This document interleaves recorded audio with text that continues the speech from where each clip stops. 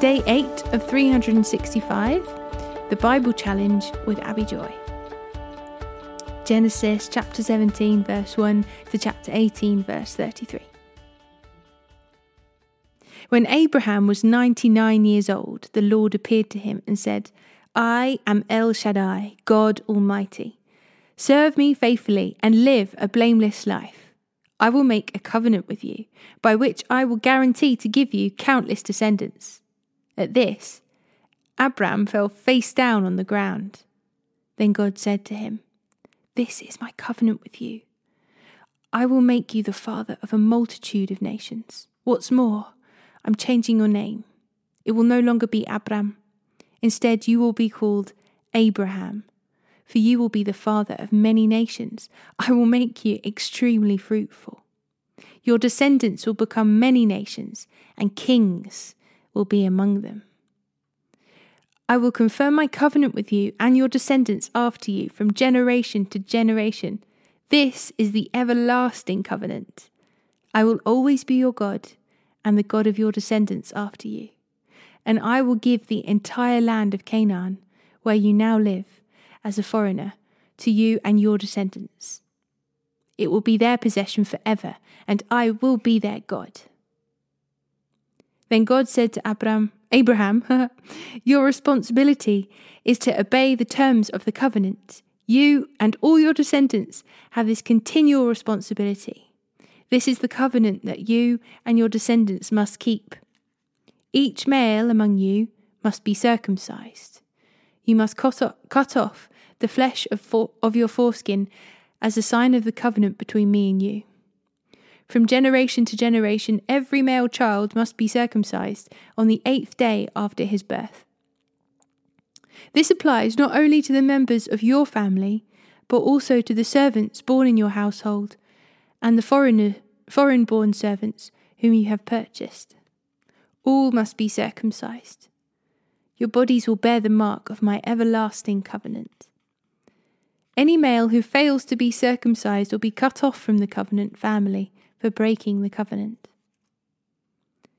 Then God said to Abraham, regarding Sarai, your wife, her name will no longer be Sarai. From now on, her name will be Sarah. And I will bless her and give you a son from her. Yes, I will bless her richly, and she will become the mother of many nations. Kings of nations will be among her descendants. Then Abraham bowed down to the ground, but he laughed to himself in disbelief. How could I become a father at the age of 100, he thought. And how can Sarah have a baby when she's 90 years old? So Abraham said to God, May Ishmael live under your special blessing. But God replied, No, Sarah, your wife, will give birth to a son for you. You will name him Isaac.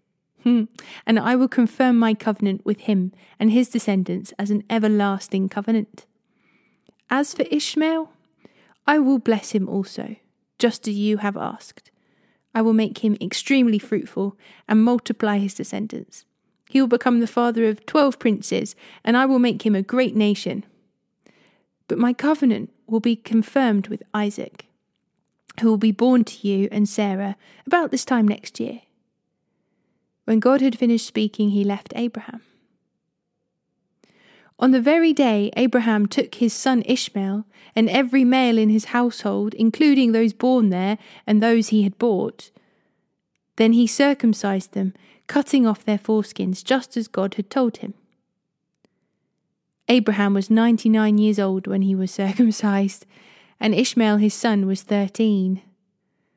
Both Abraham and his son Ishmael were circumcised on the same day, along with all the other men and boys of the household, whether they were born there or bought as servants. All were circumcised with him. The Lord appeared again to Abraham near the oak grove belonging to Mamre.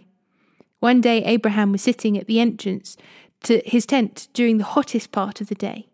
He looked up and noticed 3 men standing nearby. When he saw them, he ran to meet them and welcomed them, bowing low to the ground. "My lord," he said, "if it pleases you, stop here for a while. Rest in the shade of these trees while water is brought to wash your feet. And since you've honoured your servant with this visit, let me prepare some food to refresh you before you continue on your journey." "All right," they said. "Do as you have said." So Abraham ran back to the tent and said to Sarah, "Hurry, get 3 large measures of your best flour, knead it into dough, and bake some bread." Then Abraham ran out to the herd and chose a tender calf and gave it to his servant, who quickly prepared it.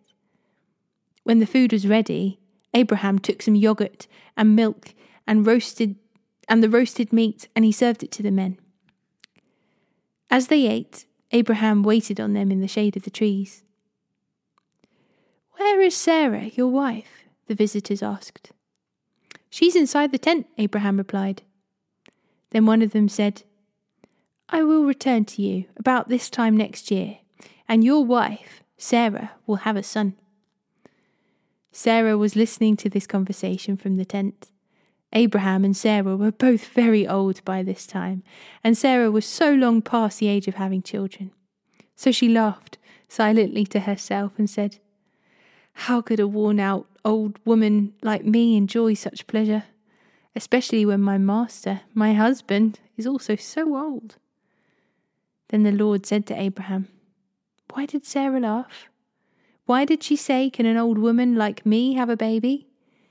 Is anything too hard for the Lord? I will return about this time next year, and Sarah will have a son." Sarah was afraid, so she denied it, saying, "I didn't laugh." But the Lord said, "No, you did laugh." Then the men got up from their meal and looked out towards Sodom. As they left, Abraham went with them to send them on their way. "Should I hide my plan from Abraham?" the Lord asked. "For Abraham will certainly become a great and mighty nation, and all the nations of the earth will be blessed through him. I have singled him out so that he will direct his sons and their families to keep the way of the Lord by doing what is right and just. Then I will do for Abraham all that I have promised." So the Lord told Abraham, "I have heard a great outcry from Sodom and Gomorrah because their sin is so flagrant. I'm going down to see if their actions are as wicked as I have heard. If not, I want to know." The other men turned and headed towards Sodom, but the Lord remained with Abraham. Abraham approached him and said, "Will you sweep away both the righteous and the wicked?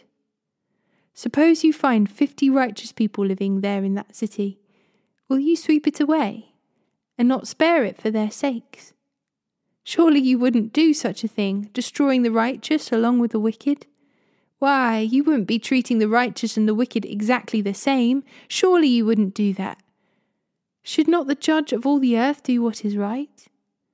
And the Lord replied, "If I find 50 righteous people in Sodom, I will spare the entire city for their sake." Then Abraham spoke again. "Since I have begun, let me speak further to my Lord, even though I am but dust and ashes. Suppose there are only 45 righteous people rather than 50. Will you destroy the whole city for lack of 5? And the Lord said, "I will not destroy it if I find 45 righteous people there." Then Abraham pressed his request further. "Suppose there are only 40?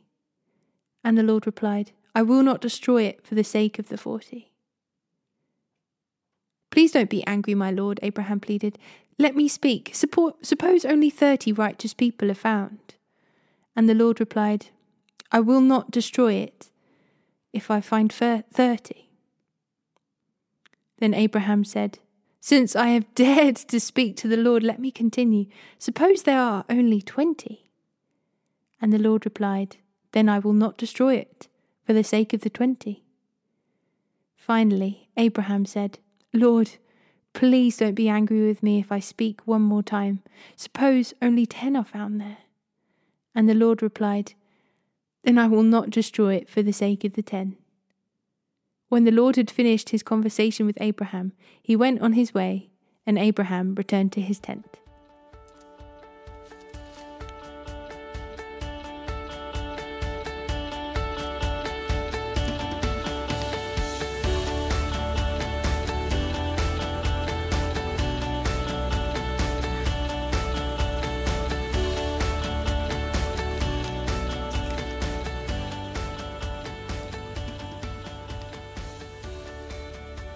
Matthew 6 verse 25 to chapter 7 verse 23.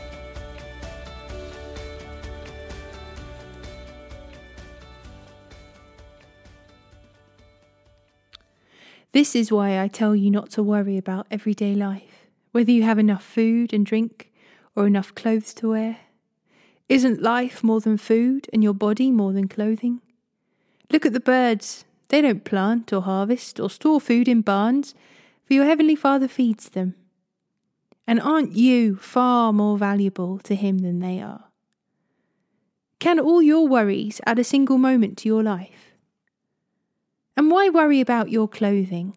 Look at the lilies of the field and how they grow. They don't work or make their clothing. Yet Solomon in all his glory was not dressed as beautifully as they are. And if God cares so wonderfully for the wild flowers that are here today and thrown into the fire tomorrow, he will certainly care for you. Why do you have so little faith? So don't worry about these things saying, what will we eat or what will we drink? What will we wear?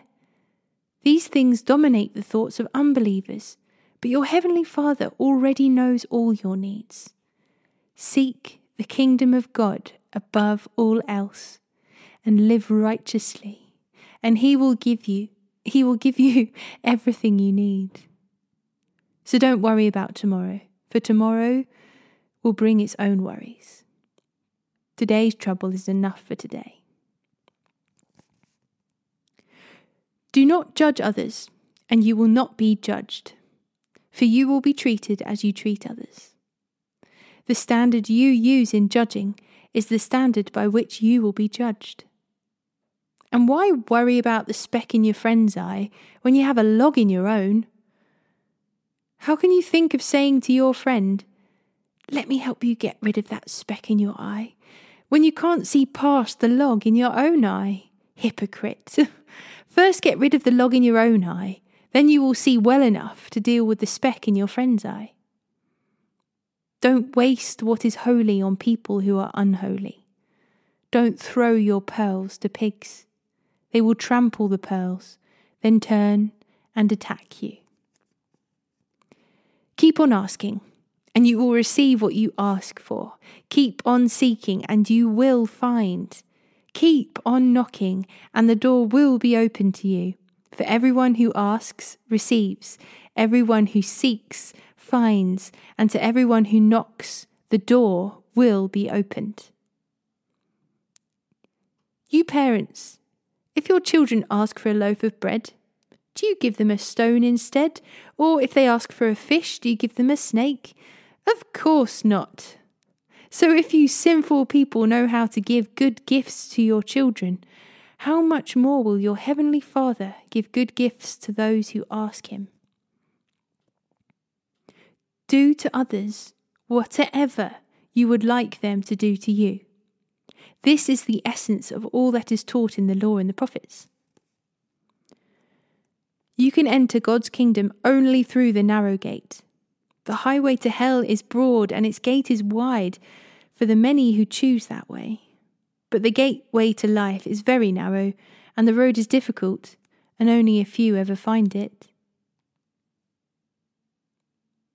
Be aware of false prophets who come disguised as harmless sheep but are really vicious wolves.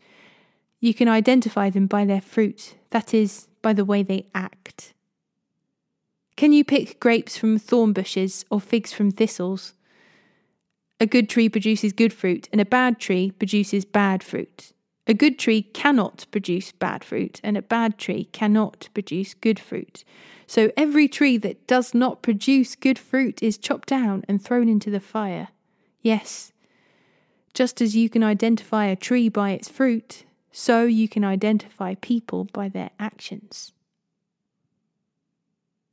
Not everyone who calls out to me, "Lord, Lord," will enter the kingdom of heaven. Only those who actually do the will of my Father in heaven will enter. On Judgment Day, many will say to me, "Lord, Lord, we prophesied in your name, and cast out demons in your name, and performed many miracles in your name." But I will reply, "I never knew you. Get away from me, you who break God's laws.